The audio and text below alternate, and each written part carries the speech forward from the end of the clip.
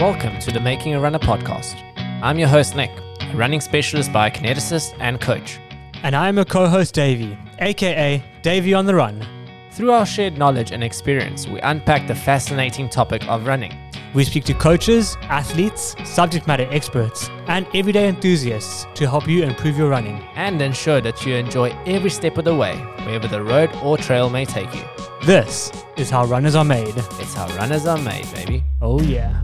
I kind of faded out when they first said you terminal.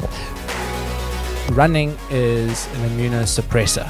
So basically it affects your immune system. When you're running, you are breaking down your immune system. We are at a higher risk of infection, at a higher risk of injury, Now, for someone that is terminal and someone that has a potential of dying today, how did that affect you mentally? And as soon as I made that realization or had that paradigm shift, I started believing in more than just going for a park run. Yeah, I was ecstatic finishing the Comrades, I must say. And no one can tell you anything about yourself. If you've done the Comrades, you've accomplished something that no one can take away from you. And that's a lifelong lesson, and a lifelong lesson that you've taught yourself as well. Hey Nick, did you know that it's a cool idea to eat a nutritious diet packed with loads of fiber? Oh yeah? Yeah, you should Google it using Cool Ideas Fiber Internet Solutions. I hear they've been voted #1 internet service provider for customer service. Yeah, and you'll get hold of them faster than the fiber can work through your system. Nicola! Davide! Hi. How's it going, bro? Good in yourself, You man. got through the year. It's not done yet. This is the end. We're done. Yeah, I got through the year. It was a good year. It's been a very productive year. What would you say are some of your highlights of this year, my boy? Yeah, I actually have a few. Let's go personal highlights first. Personal. Yes. Non-running related. Non-running related. Let's see if you get this right. My wife would kill me if I didn't say getting married. So getting married was the first one. Secondly, running related now. Right, thank goodness. I don't have any other personal. Comrades. I mean, 2022, was actually a bit of a low year for my running, just because I didn't get to do as much because of Comrades, because we obviously, you decide you're going to do Comrades, and then, that's all you pretty much train for. So, I got to do a 21k PB, which actually, now that I think about it, was really good. But, the shorter, faster stuff that I really like, we just didn't focus on. And then we didn't do any marathons because we had qualified for Cape Town. We didn't race any marathon the previous year. So it was pretty much just all hands on deck for Comrades. You know how that panned out for me. So it was an epic year regardless, because I got to do Comrades and achieve that dream. Didn't get my goal, so that's the disappointing part. And I've just been spending so much time recovering from it. So the year has been filled with a lot of other stuff. But I guess we learn to bounce back from situations that don't go according to plan, and at the same time you got to see it as another year of training, another year of building blocks on top of I feel like I took a step back though, but I'm very excited for 2023. The thought of us doing a fast marathon really excites me, because obviously I know I can do a fast marathon, and trying to go under that 240 mark is now in my crosshairs, and then doing some shorter stuff. 2 oceans, which we're both doing. Yeah. I'm really excited for that. And then, as you know, today I entered into Comrades, but just to get my back-to-back medal. So I think 2023 is going to be a great year. But what about you, my friend? Favorite personal moment? Come on. Favorite personal moment? I think it would be making a runner. I would say it's been the best thing. Yeah, we're 20 episodes. I meant to say that as well. No, I'm glad you told the truth. And getting married was good. I got married last year, so I didn't have that. But second best for me was making a runner. There you 20 episodes, guys. This is episode number 20. We started early in the year, April, so it's been a fantastic journey for us. We really have enjoyed it. The people that we've met has been nothing short of fantastic. Let me ask you a tough question. Tough question, but you got to be honest. Who's your favorite guest been? No, I can't answer You gotta. Gun to your head. Gun to your wife's head. Maybe you do not put a gun to my wife's head. We're not having this discussion. I've enjoyed different parts of different podcasts. I think, the knowledge that we've managed to Just get say from... you enjoyed them all. I did enjoy them all. There you go. But all for different reasons, all, whether it's the story that we're getting from it, the knowledge that we've gotten from certain guests, the inspiration from others, the understanding that we're never going to be as fast as someone like Jenna Challenor, all of those things. You learn a lot through other people, and that's why I think Making a Runner has been one of my highlights for the year. And then running, obviously, that was Comrades. As you said, we both poured our hearts and soul into Comrades. So it's only normal. We onwards and upwards. At the same time, we've got to see it as another year of solid training, another year of following a plan, another year of showing up and just trying to build on top of what we have previously done. So I think all in all, it's been a fantastically successful year, both personally. It's been an inspirational year. It really has been. And it wouldn't have been made possible without our listeners to the podcast, because obviously you guys keep us coming back and doing this. Before we start today's conversation, I want to just ask you, Davey. Yes. What have you learned? This was not scripted, so I can't. It is say scripted. It's on the script. What have we learned this year? What have you learned this year? One thing that you've learned from all the guests that we've had here. I didn't get to prep for this question. Oh, Nick, what have I learned? What have I learned? I don't. I think I'm quite, as you know, I don't really listen about I choose what I want to hear. So I don't think I don't want to say like something specifically that I've learned, but I've been more inspired than ever from all the guests that we've had, and just learning so much about all the aspects of running, hearing from elite runners, hearing from people like Turbo Trav, who go through like really crazy situations, hearing from the guys from Live Village. I really enjoy all the stories, listening to the doctors, Dr. Martin. Like it's been a lot to take in. Davey, gun to your head. What have you learned? My man, I'm trying to circle that question. What have you learned, Davey? Never give up. Okay, that's a fair enough comment. Is it? I mean, that would speak to the inspirational stories that we've had on the podcast. So never give up. And do you know who else has the story and the life goal of the life motto of never giving up? Who, Davey? Tell me. Well, that's going to be our guest today. Our guest today, guys, is Brad McNeil. He's not a fancy runner. He's not someone that you'll know about. You would walk past Brad on the street, think he's a very normal guy. You would see him at the finish line of Comrades and think that guy just finished Comrades. He's just which he has. But he's done it defying death. Yes, quite literally. In 2017, he was diagnosed with a terminal liver disease, which basically gave him 5 years to live.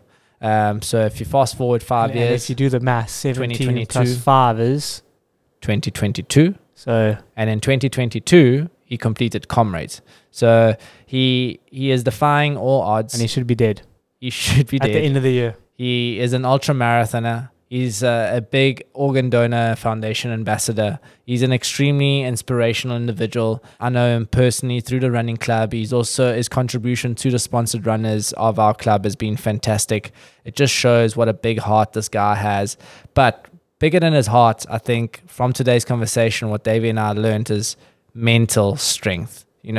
Mentally, this guy is next level. And if I have to ask my question that I asked you, Davey, what have I learned this year? What have you learned? What have I learned? I think mental strength is severely underrated. That's a good one. I also choose that one. So, guys, we really hope that you enjoyed the final episode of Making a Runner for the year. But we will be back. We'll be back in the new year with some cracker episodes. Some cracker episodes. We've got ambitions.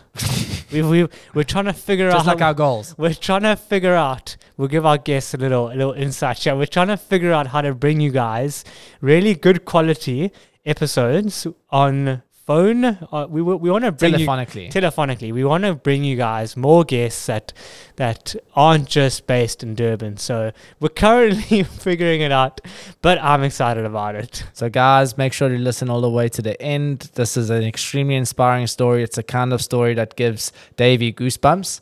And it's that feel-good story to get your year ended off with a bang and starting 2023 off on the right foot. So here it is, guys. Bradley McNeil, Merry Christmas and a Happy New Year.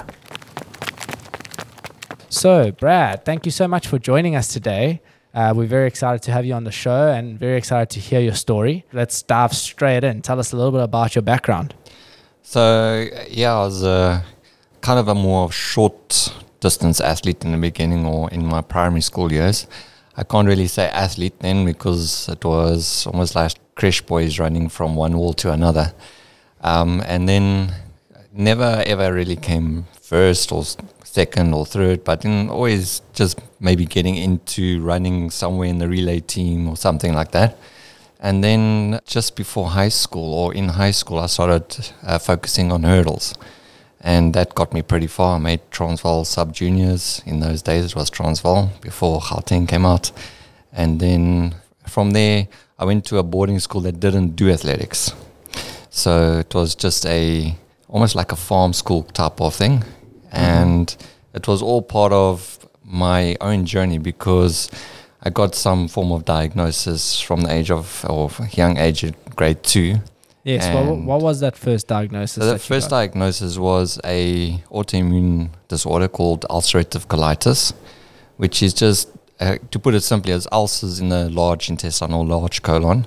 It bleeds a lot, especially if you're under stressful situations, it kind of flares up. And it was rather an embarrassing couple of childhood years because you'd be at school and you'd suddenly have this absolute urge that you need to go. And it would be a bloody mess, and you have to have change of clothes. You have to, So it was quite a. That was grade 2, hey? That was in grade 2, yeah. And how long did that happen, or continue to happen? Well, it was continual because I don't think there was enough experience, if I can say, from the doctors, or I just remember going from one doctor to the next specialist. I was tested for bilharzia, I was tested for this, tested for that, and it was just a continual array of tests that kept on happening. And that's an autoimmune disorder that's lifelong, can't be cured, it can only be managed. Is that correct? So they can remove part of the colon, and then you'll have a colostomy bag. So you'd have, obviously, that wouldn't go through your gut from there. They would be able to then repair it over time and then just shorten your colon as and time is needed. Even today, they would treat some of the colon cancers like that, where they'd remove sections and continually treat until there's no colon, basically. And that you've mentioned that, obviously, does that put you at a higher risk for colon cancer? Definitely, yeah.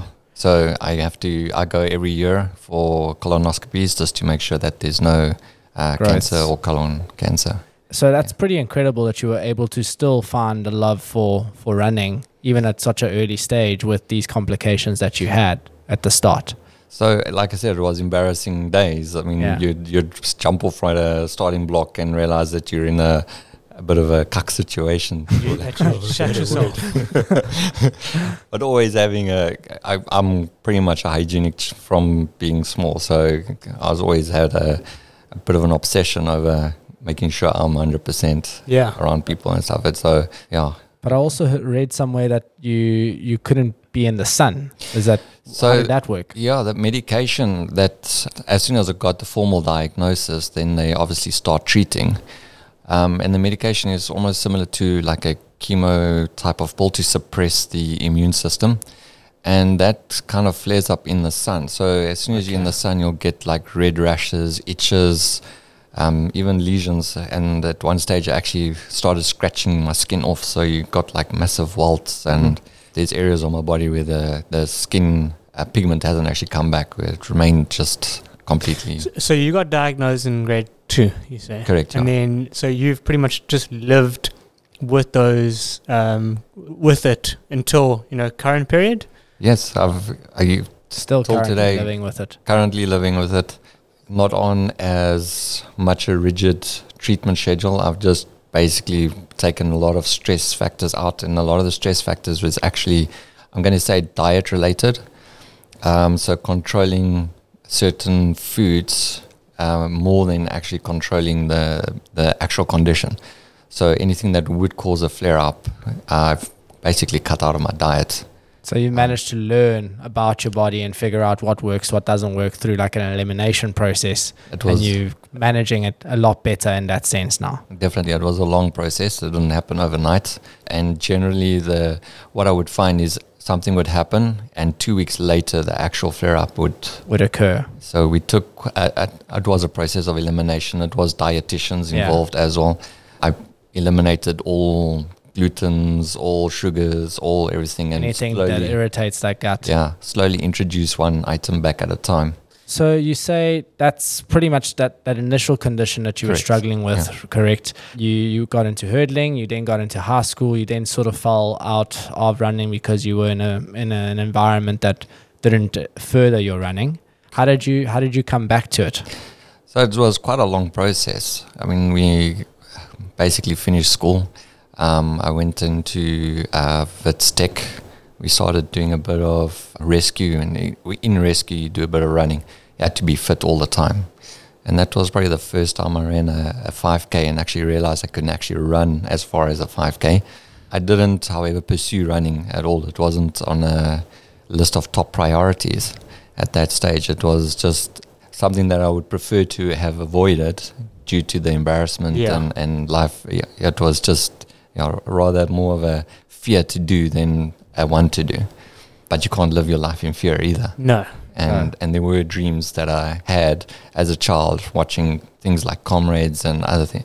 That just such inspirational stuff that I still wanted to achieve. So when you were running, you loved running, but you stopped running, pretty much out of the fear of everything that was happening to you. You didn't want to continue running, but you knew in the back of your mind that it was something that you loved doing. It was definitely, I would say, one of my top passions. I tried to play rugby once, but that was an absolute disaster. It was a 15-minute that was off the field and back on halftime off the field. Oh, no. It was, it didn't work out very well. But the running was definitely my passion. And obviously because of that hurdles, making that Transvaal sub-juniors, that actually left a good mark in my life that I actually wanted to carry. It was a highlight, yeah. So now we fast forward. When was Wits? When were you? That was 98, 99. So 98 I matriculated, 99 I was in Wits Tech. So did a little bit of running there, sort of fell away from it. When did you start again? So I actually got diagnosed with the next condition, sclerosing cholangitis, which is part of an autoimmune disease, and it moves on from ulcerative colitis. Sclerosing cholangitis is not very common, but it can be related in some way, which is part of the liver condition. And in that time, I fell into quite a dark space in my life. So it wasn't nice to hear that you are terminal. You've got 5 years, and the only hope we have is a genetic matched liver transplant. A lot of technical terms that just I kind of faded out when they first said you terminal. That was the So you were actually that's unbelievable. You were given 5 years. Correct, yes. In 2017. In 2017. So you should be. This is so we're at the end of 2022 now. Yeah. So and I think I escaped the grave this year. I believe there's only a couple more days left, so we'll just focus on that. But I basically have realized that without you, there is no you in this world, and I have to look after the you, which is in this case obviously me, using it metaphorically. But then, so you were given 5 years to live, unless you could find a liver match. Liver match, genetically matched, and transplant. Now, what are the chances of percentage-wise? I mean, you're on a list. There is a list. You have to be critical enough for them to even move you up the list or bump you up the list. So you haven't got a liver yet? No, I haven't had transplant. That's even more stressful, I thought. So you haven't got the liver yet? No, I haven't. But you've been given 5 years to live. And I'm on it. Yeah. And you're on it. Yeah. All right. Yeah. The situation's serious. Yeah. You have to be critical enough to actually be bumped up on that list, and then you still have to be genetically matched. So there are chances that you're living, your survival is anyway very low once you've had a genetic match and once you've had the transplant, because your body will still reject it. So you're still going to be on autoimmune or immune system suppressants to stop your body from attacking the transplanted liver. And the survival there, if your body rejects, is a month. So you stuck with hard choices.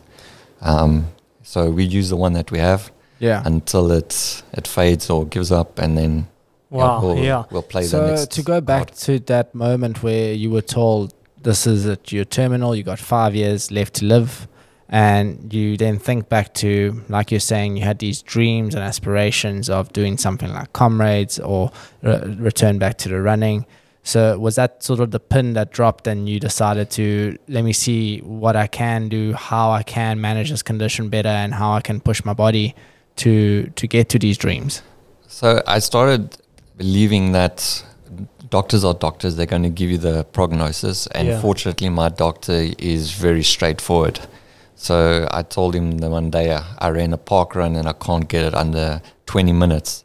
So he said, I forgot to mention to you that you're terminal. So if you want to run under 20 minutes, you're going to probably kill yourself along the way. So he was quite straightforward, quite blunt. He told me don't expect anything. He said, I forgot to tell you that you're terminal. Yeah, he had already told me that you're terminal, and he was just being sarcastic at that point. Just a gentle reminder. Did you forget that you were terminal? Yes. So typically when obviously like someone says you're terminal, you generally take it easy. So like I said, I went into a dark hole. I thought depression, sadness. I felt my condition. I lived it. So I started believing in the fatigue. I was a person that would get up at 6 or 7 in the morning, and by 10, 11 o'clock in the day, I'd say, I'm calling it a day. I'm too tired. I'm too fatigued to carry on. And I can still say, till this day, I still have that same fatigue, except that I don't give myself the chance to actually live it.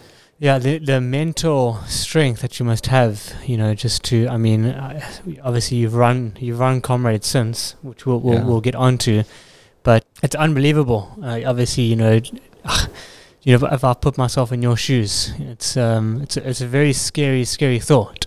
If Nick, you were told that you had 5 years to live. It's not something that you wish upon anyone, but I think Brad has taken that and turned it into something that is really powerful and really positive in his life, and has turned it into a cause, like a purpose somewhat to pursue these dreams of yours. So I'm actually very impressed with the change that I had in my life. As soon as I started realizing that I'm going to let go of what is said and what is going to happen and actually start living. And as soon as I made that realization or had that paradigm shift, I started believing in more than just going for a park run. And obviously the park run I thought was tough, and it was tough. I'd run that park run hard and go home, have a shower, and go and climb into bed, because I thought that was the end of the day. And then we got down into lockdown. And lockdown, we only let out to run for those couple of days or for exercise in the mornings. And that's where I actually started picking up. And lockdown did some funny things to people. Hey, like when you're meant to be indoors in a confined area, you're like, well, this is a challenge. That's how I met Dave. He actually came to see me after a marathon in his courtyard.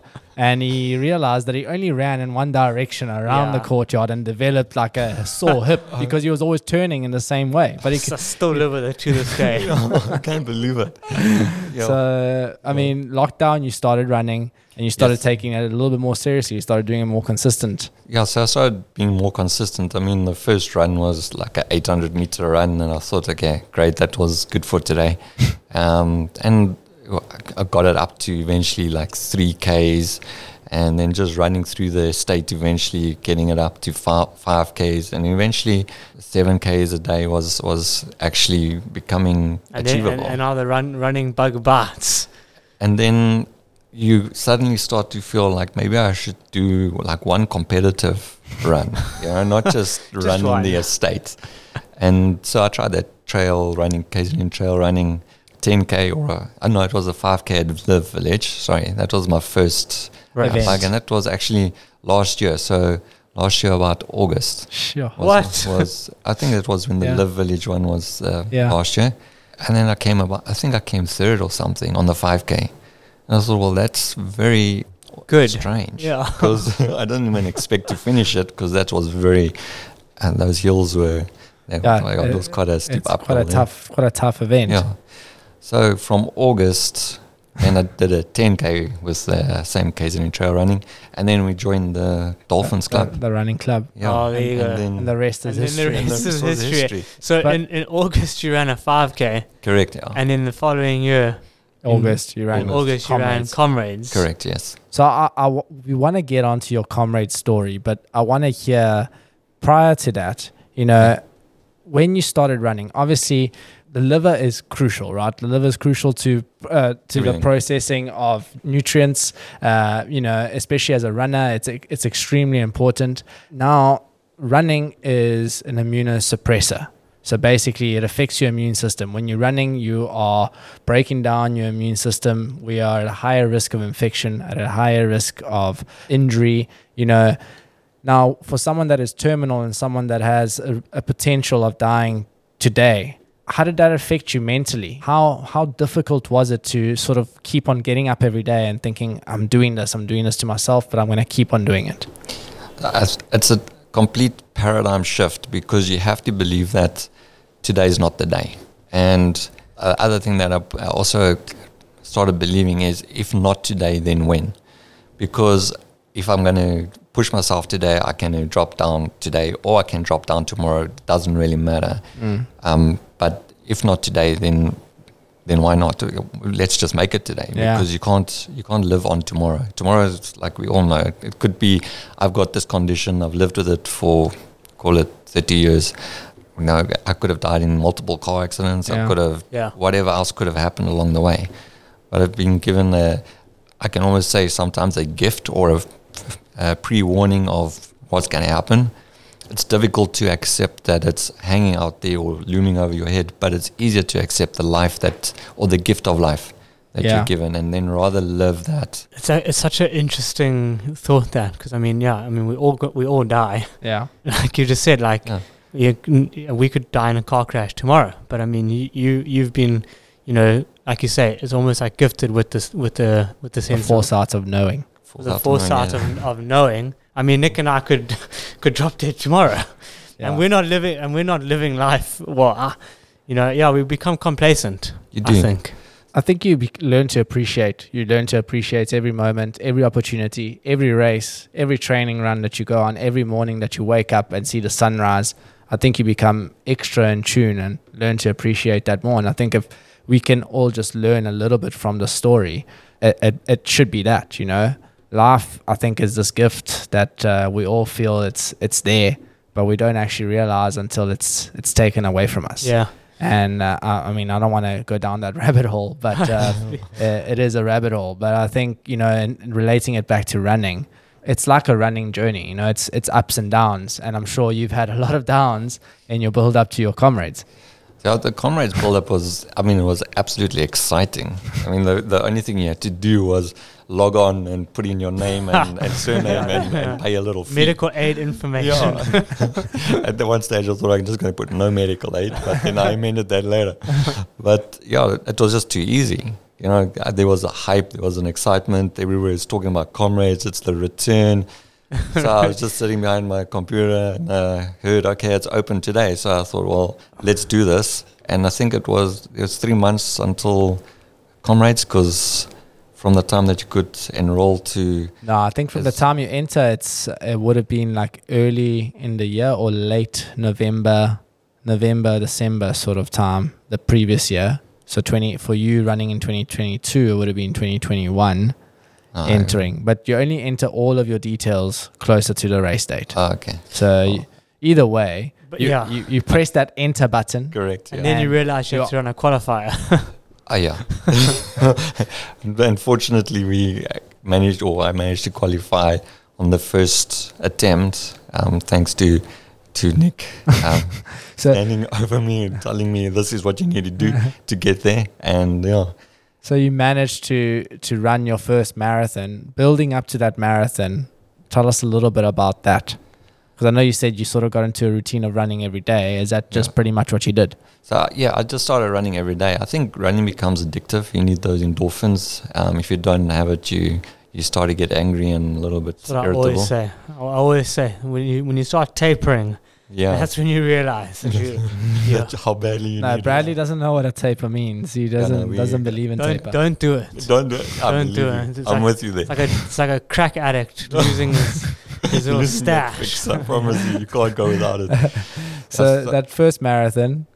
Yeah, so I was basically running between 8 and 10 Ks most days. And building up to the first marathon, I think I did a 21K for the Two Oceans. That was my first 21K. And then I did another 21K marathon. And then that was the Durban International Marathon after that. And that was a 42. And I thought, well, the 21K is just going to be double the pain, or the 42K will be double the pain of the 21. So maybe I should just try it. And it was also not the... It's good logic. Yeah, you know the pain's going to come. So why not just... Also reminding yourself of the fact that you're going to run 90 Ks, so you eventually gotta do it. That wasn't on the cards yet. That wasn't not. There. But the Durban International was my first 42K that I'd ever run. So that's when you just decided, I'm not going to do the 21. I'm going to just run 42 today. And the previous run before the 42 was the longest run you'd done was a 21. Correct, yeah. I never run more than So you just went and doubled that. Yeah. Maybe, how do you feel about that training advice? I think it's brilliant training advice. I can see you've learned nothing this year, my boy. I want to do 100 miler. So how do you run 100 miler? Oh, okay. You just pitch up on the starting line. That's Bradley's way of living life, properly to the fullest. So just do it. Just do it. So you just did that 42. What company slogan that is. Yeah, we're not going to mention companies here, but so you ran that 42. You then realize, I've qualified. I've actually qualified for Comrades. I promised after that race I would never run another 42. So I got back, climbed in the bars. Did you hate it? How was the body after that? Was it? I was ill, man. It was terrible. Tell us about the things that you struggle with. Like, I know you struggle with a lot of things, but I know nutrition is a big deal of it. Yeah. I mean, nausea, all of that on the runs. So it's actually, I can almost say day dependent. So on the day, sometimes I'd be able to make 5Ks and have no form of nausea, no any symptoms of anything. Other days I get to 5Ks and that's where I start struggling. So I even ran a 10K the other day, or the Hollywood Bets 10K, and at 5Ks I thought I was out the race. I thought, this is it. I can't believe that I'm feeling so ill. 5Ks into it, and it was. And I just finished running Comrades, so it's really day dependent. I can't do the caffeine, gels, goos, all of that. That's just too much for me. It doesn't agree with your first condition. Yeah, all of it is mostly related. Well, the liver is basically the organ that's going to metabolize all of that. So now to add a caffeine to something that's already under stress is just not going to happen. It's just going to reject everything. That's the end of it. And do you ever consider stopping running for your health? Obviously, the mental side of it and living your life and all of that. But do you think it's counterproductive for your condition? Do you think that carbon fiber shoes can make a difference in your running speed? You should try Cool Ideas fiber internet solutions for your home or business. They're fast, effective, and take the podium for the best customer service in the game. So if I have to look at my blood results over the last 3 years, and I had to take my liver function test results and those blood results, the diet changes that I've made and the amount of exercise that I've done, my blood results are actually looking better now than what they did at the beginning of the year. So the running is beneficial. So it will be obviously person specific, but at this right now where I'm sitting, You're healthier. I'm healthier, although not feeling better. So I still sit today with best way to describe it is toothache, but in my side. So it's like a dull ache. It's always there. It's not. So there's always a dull ache, and then the recovery post run. So yes, I can get up in the morning, and yes, I can go run, but I'm ill for the good 2 to 3 weeks where it's the nausea doesn't end. It does. That's there day in, day out. I've got my little, I call it wafers that I stick under my tongue just to get me through the day. So there's a lot of struggling that goes with it. But biologically, for some reason, and blood test results look slightly better than what they did at the beginning of the year, which is a little bit confusing. Even the prof or professor, that's the transplant doctor that I have been seeing, he's also saying that this is defying nature. So obviously it's going to, I can't say it's hopeful because it could have just been that test, but after a series of tests we'll be able to say whether or not there's actually more hope of an active and controlled diet lifestyle, or is it just a lost kick, because sometimes your body also does a lost kick before it. Really? Kind of, yeah. Sure. I can only imagine. I mean, any of us can only imagine the difficulties that you go through on a day-to-day basis, never mind when you're putting your body under stress on a marathon or on a Comrades. I mean, we all, as runners, are familiar with feeling a bit of nausea, feeling a bit of pain, but it just sounds like, you've gotten so accustomed to that it's just, that's the norm, So I think when you do something for long enough and you're feeling the same symptoms or feelings for long enough, they become normal to you. So I think you're better able to handle that physiologically and psychologically. But I mean, if we had to then fast forward to your Comrades race day, I believe you did struggle quite a lot with nausea on that day. It wasn't a good day. It wasn't a good day. Physically. No, I was prepared for what was going to happen. I just wasn't prepared for it to happen so early on in the race, or early on from the start. I felt strong, and I felt ready. We had a nice week break, or nearly 2 weeks of just gentle. So you have tapered. Gentle running, so less than the 30Ks, less than the 20Ks. gentle running. Taper, okay. I still was persistent with a 10K on most days, and then on the last week 5Ks a day, and then just obviously the leg loosener the day before. But starting the race, I felt like this was my day. I was actually really happy. Same. Yeah. Same. We all started our hopes and dreams. This is easy. I was really mentally prepared for it, and going into it at 15 kilometers, I had to tell my partner, "Look, good luck. Go for it. I'll see you at the finish." And so she left and carried on with her run and achieved her goal, fortunately. But in the beginning, I was the one that was saying to her, "Look, I'm going to leave if you don't keep up with me." And 15 Ks later, I was basically out of it. At about kilometer 33, I decided that was me calling it. I can either back out and say I can just use my condition as an excuse and say I did what I could, or I can actually choose today to do it. And there were a couple of options that I gave myself. And so I was just sitting under the tree next to the road, and the guys were running past, and I was just sitting there chilling, watching people.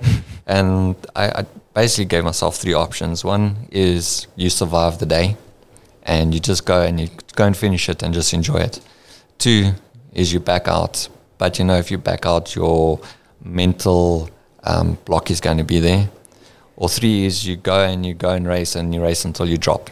And at that point, I thought that the drop would be real. It wouldn't be a just drop. It would be hospitalized, and I don't know where it would take me.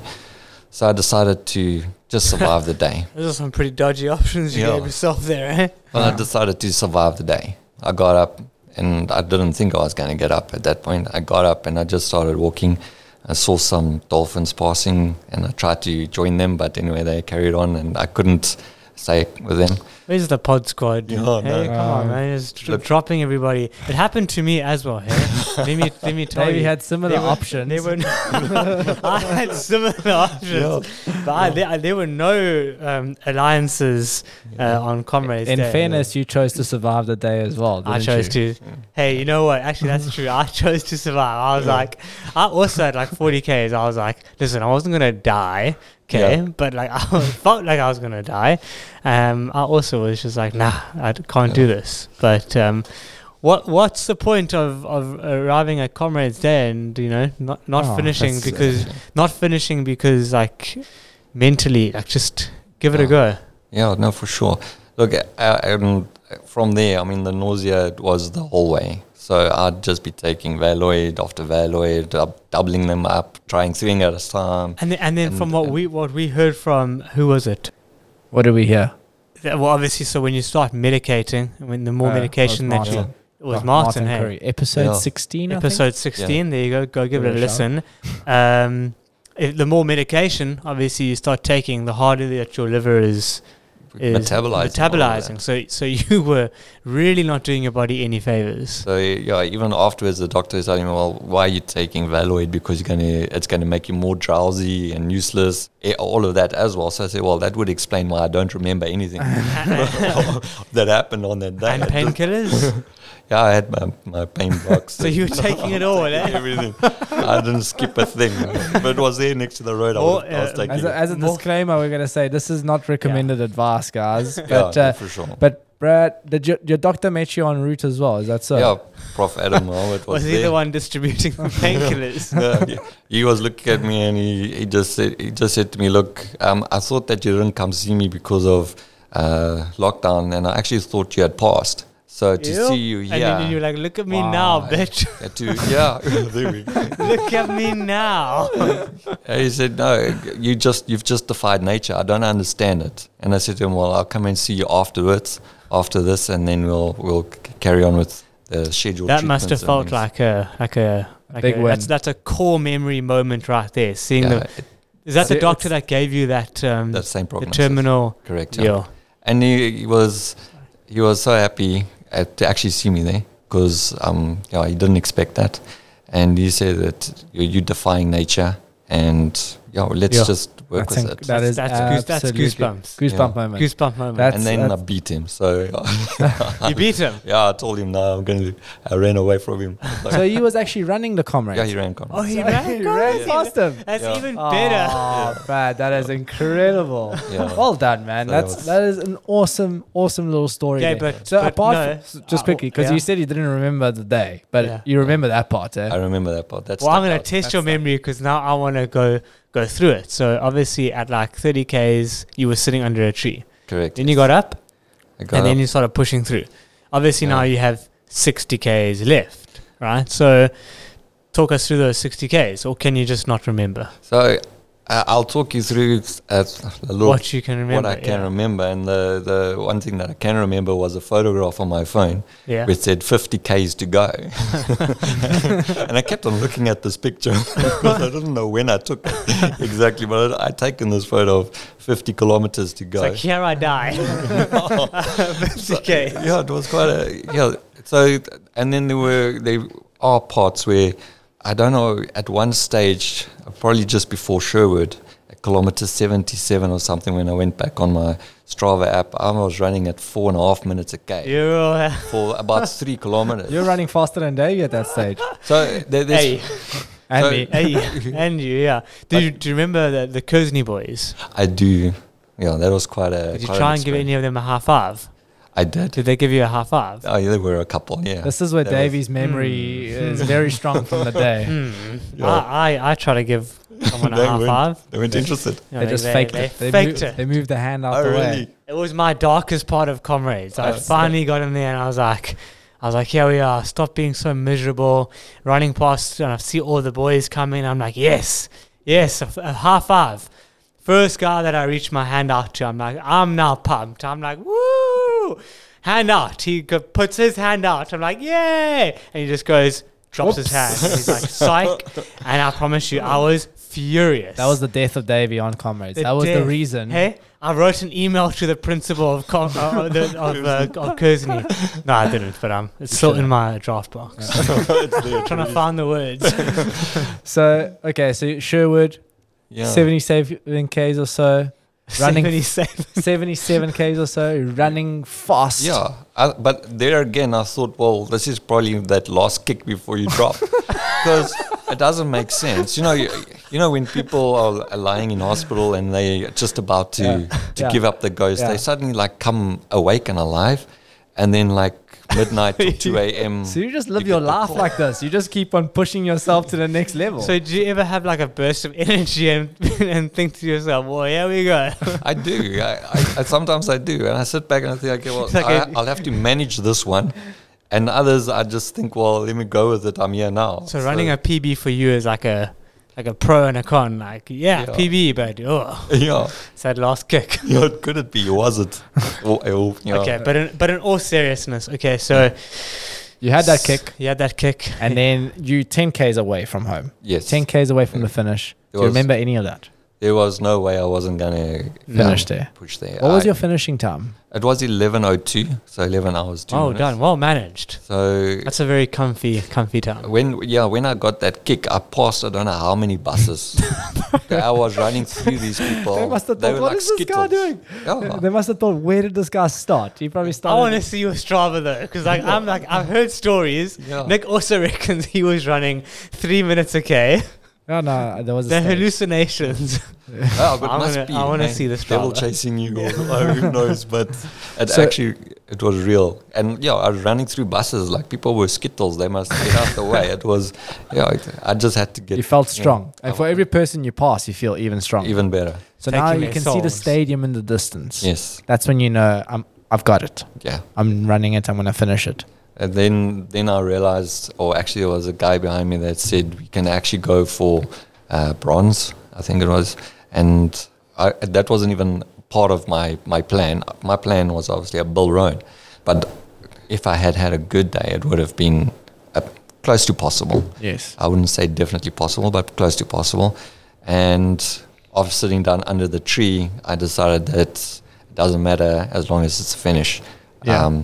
And then hearing with like 4 or 5 Ks to go that we can actually make a bronze, it was hard work, but I missed it, which is not. I'm still happy to get what I got. Yeah. But that 11:02 was earned. Well, well deserved. And that feeling of coming into the stadium, can you describe it? I actually ran into the stadium as you should. As you should. Yeah. That ground it's just does something to you, eh? Knowing that you've done something. Knowing that feeling, I don't know. And only you know it though, because yes. Obviously, I mean, looking at you, you look healthy, right? Yeah. I mean, so like only you know like what you are overcoming and achieving. Because if I pass you on the street, I'm gonna think you're a normal person. Correct. Right? I mean, you're not lying in hospital. You're not in a wheelchair. So it's also not something that a lot of people can see. Yes. So it truly is amazing. As you're saying, defying the odds. I mean, you think of someone that is terminal, you definitely don't think of yourself. Yeah. No, I've managed to separate that in myself. So yes, it is there, but to live it, I'm not going to live it. And how many people have similar conditions to you? Is it quite rare? It's very rare. I think the chances of people that have autoimmune diseases and disorder, it's 1 in 100 million. What? 100 million or 10 million? Sorry, I'll get the facts right. But I think it's 1 in 10 million or something. It's very, very rare. And then obviously your survival rate after the transplant is also another issue. So are you, would you be hesitant to get the transplant? Because, obviously you're living I don't know a lot about the disease, but... So even with a transplant, my body's going to do exactly the same. So the sclerosing cholangitis, it's just a hardening of the bile ducts. And even with a transplant, the second liver the transplant liver that I do have, my body will do exactly the same to that one. So it might not just be the one that I'd need. It would be maybe a second or a third.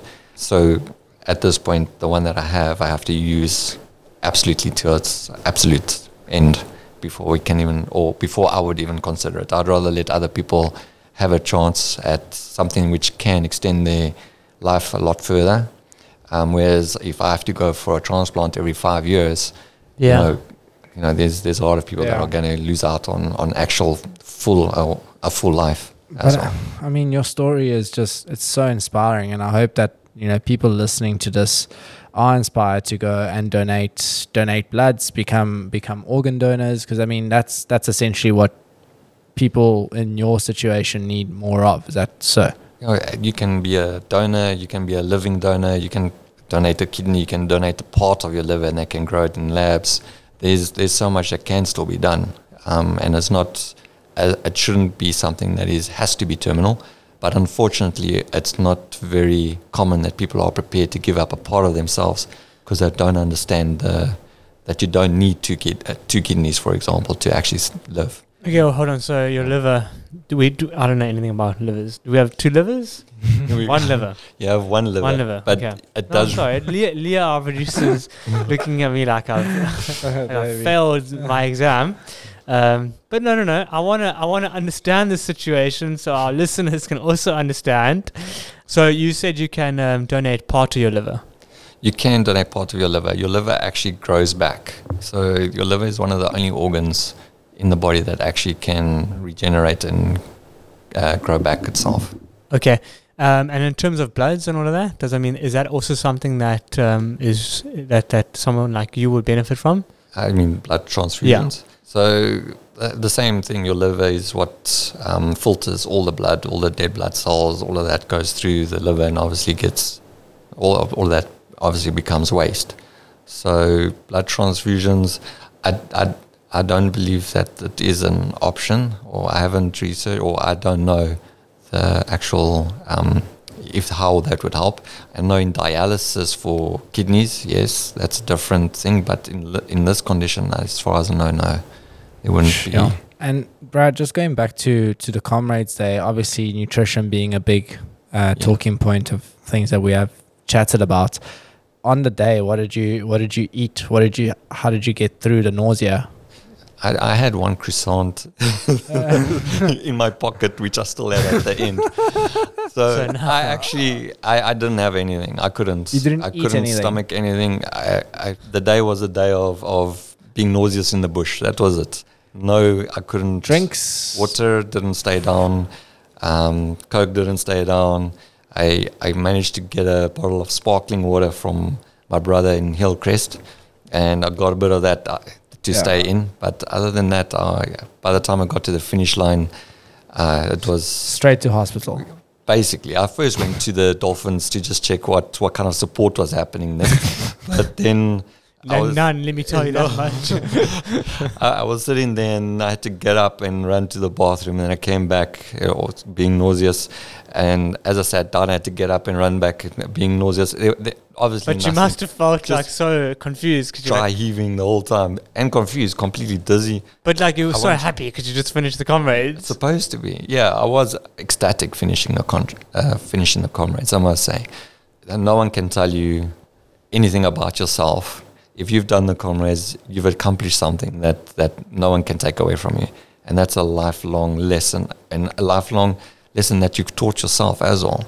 That you are you. No one is going to improve you. No one is going to put you down. There's no one else that can judge who you are. You are you, and you've accomplished this. I love that. Yeah. I really, really, really like that. And through that, you achieved your dream. I achieved my dream. This is something that you watch on TV and you think this is impossible. Even sitting in, I will say, I sat in church one day and that one guy told me, he's going to run Comrades in the next couple of years. And I told him, there's no way I'll ever be able to run it. It's just, how do you do that? How do you even, I said, I'll run maybe a 5K or something. And then just this mind shift or this paradigm shift that I had, where I put the elf on the shelf. Put everything on the shelf, and I said, there is no you without you. So there's no me without me in this world. Let me go out and be me. And just that was enough for me to actually make the decisions to live and carry on. No, that's a very powerful mantra. And you mentioned you went to hospital after Comrades? Yeah, so look, that driving wasn't stopping. I was just, didn't stop. I got up, I walked out the stadium, saw Nick, he asked me how did it go. I said, well, it went well. And 3 or 4 steps later, I said, where's the tent? Because I'm going to drop. Yeah. And fortunately, Shanae was there. She said, we're going to find the tent. We found the tent. And Nick just said, I'll let you do it, and just walked off. Nick was struggling to walk at the time, I'll let you know. The fact that Nick was walking, like he says, was... Those stairs were a problem. I don't remember those stairs. Bro, I cried. I cried for those stairs. I took a selfie of me when I saw the stairs because my camera was the wrong way on my phone. I'll show that to you later. But yeah, my eyes were like saucers. I just couldn't believe what I was seeing. So you got a photo of that finish line shot, eh? No, we must get it onto the show. People must they must visualize this. That's scary. And tell me, what are your plans? Going from here. Obviously, Comrades tick the box, and I'm sure you've now got a taste for what you can achieve. So my question is, was that enough? Are you drawing the line there, or is there something else on the horizon that you think you want to challenge yourself to do? So my body is not finished. Yeah. So I'm going to re-enroll. I'm going to go for Comrades again this year. I would like to do my back-to-back. I can't tell you that I'll make it to the date. I can't tell you that on the day I might pitch up on the start line, but they might carry me off on a stretcher. But I believe that... Does that not scare you? I'm ready for that. Do you not think that you should just take a... Davey just wants you to take it easy. I just want you to be okay. I just I mean, I take my hat off to you because you're doing what you want and you're doing what's going to make you happy, and I would never stop anybody from doing that. But yeah, I just... So do you want to sit at your desk one day? No, exactly. And drop dead of a heart attack, or exactly, would you rather drop dead of a heart attack doing something that you love? And I can't argue with that. Yeah, I really can't argue with that. There were two things. One was I'd either die on a motorbike, because that would be my next passion, is climbing on. I had a super bike for a while, and that was like, if I die on my motorbike, just tell everybody I was the happiest I could ever be, and it doesn't matter. So when I was on that motorbike, that was me and the road, and that I would be happy to die like that. And I'd take the same situation and say running is doing that for me right now, and I'll be happy if I go out, one foot going in front of the other and face planting, and that's it. That little jiggle on the floor, flop like a fish, as they say. If that happens to me while I'm running, that's how I'd like to go. That would be my... It's good to hear. Sure. Brad, this has been an incredible story. I'm so grateful for you to have been able to share this with us, because I think it truly is special what you've been able to do, what you've been able to achieve.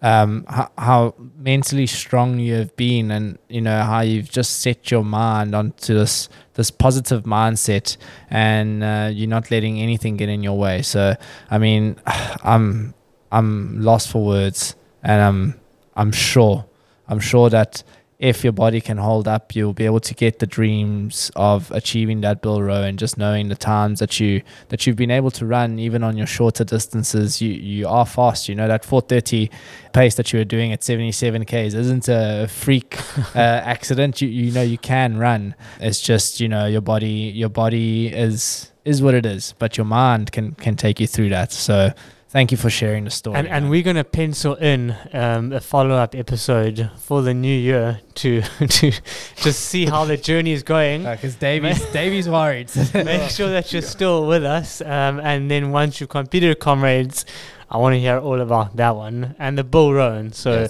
we're going to have to pencil that one in, please. We've got big goals, big dreams. And you're doing 2 oceans. And I'm doing 2 oceans. 56. Yes, I'm going to do 56. Epic. Nick and I will see you there. We're very excited for that one. Yeah, I'm going to do the 56 and the following day, the 21. I'm just kidding. But Davey was about to stand up and be like, no, I'm done with this. I'm done with this guy. Please. No, I must say, it's again a dream to do the 56, the 2 oceans. I did do the 21. I was very surprised at how I managed to run it at that. I did a 1:33, 1 hour 33 at that. Sure. So, yeah, it was a very, Damn. very big surprise for myself. Even I don't know what happened on the day. It was either the last kick, and Yeah, it was lots of last kicks. so. Yeah, it was one of those days, fortunate days. So definitely the 56 is on the cards, and then following that, I'll do the Comrades this year again. Awesome. I can't wait to see it. Thank you so much, man. Thank I you, appreciate guys. it. Thanks, guys.